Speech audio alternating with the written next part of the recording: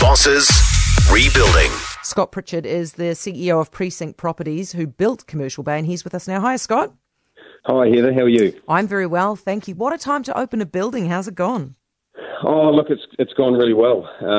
You're right. I mean, 8 years ago, when we thought this would be a good idea, we never imagined that we'd be opening in amongst a global pandemic. So that wasn't really identified then. But having opened the retail 7 weeks ago and then opened the tower this week, look, we couldn't be happier to have it open and to have people in there experiencing it. Scott, over the lockdown, did you at any stage get worried that everyone would want to work from home forever and that all the office space was not needed anymore? Oh, yeah, I did.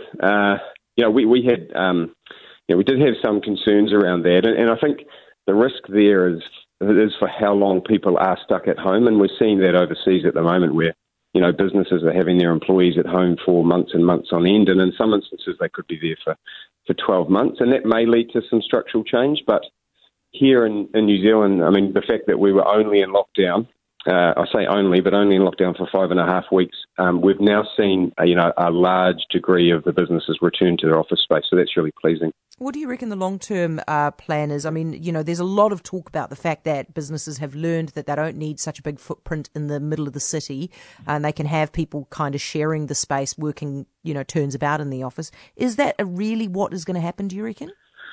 Yeah, well, in some respects, it was happening before COVID. So I would say pre-COVID, there was up to 10% of the workforce that were agile. So they might have, come to work early, left early, or spent a day at home during the week. And I think ultimately out of this, we may see that accelerated a little bit, and we may see up to 20% of the workforce that's agile. But ultimately, for businesses that want to really create value, that have a high-performance culture, I think it's very difficult for them to create that if their workforce is at home. And that's what we're seeing so far, is that those businesses that really value collaboration and, bringing young professionals through their business, it's very difficult to do that when they're sitting at their dining table. Yeah, well, that's a very good point, actually. Listen, what about the retailers who were supposed to open the shops in Commercial Bay? Did all of them make it through the lockdown?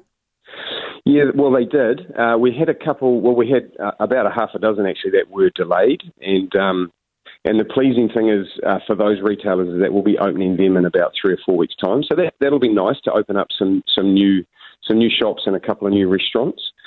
We've had 1 or 2 that have been impacted by COVID, and that's a real shame. But across our retail centre of 120 stores.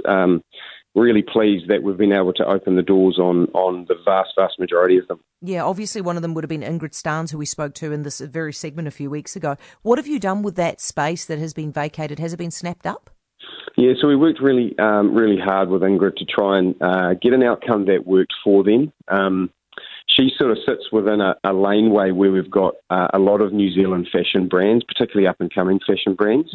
And it was a really unique opportunity to have them located next to some of the best sort of global brands. So she opened, and she's still trading there at the moment. And at the back end of August, she'll finish up, and we'll bring in hopefully another new up-and-coming New Zealand fashion brand into that store. Oh, very cool.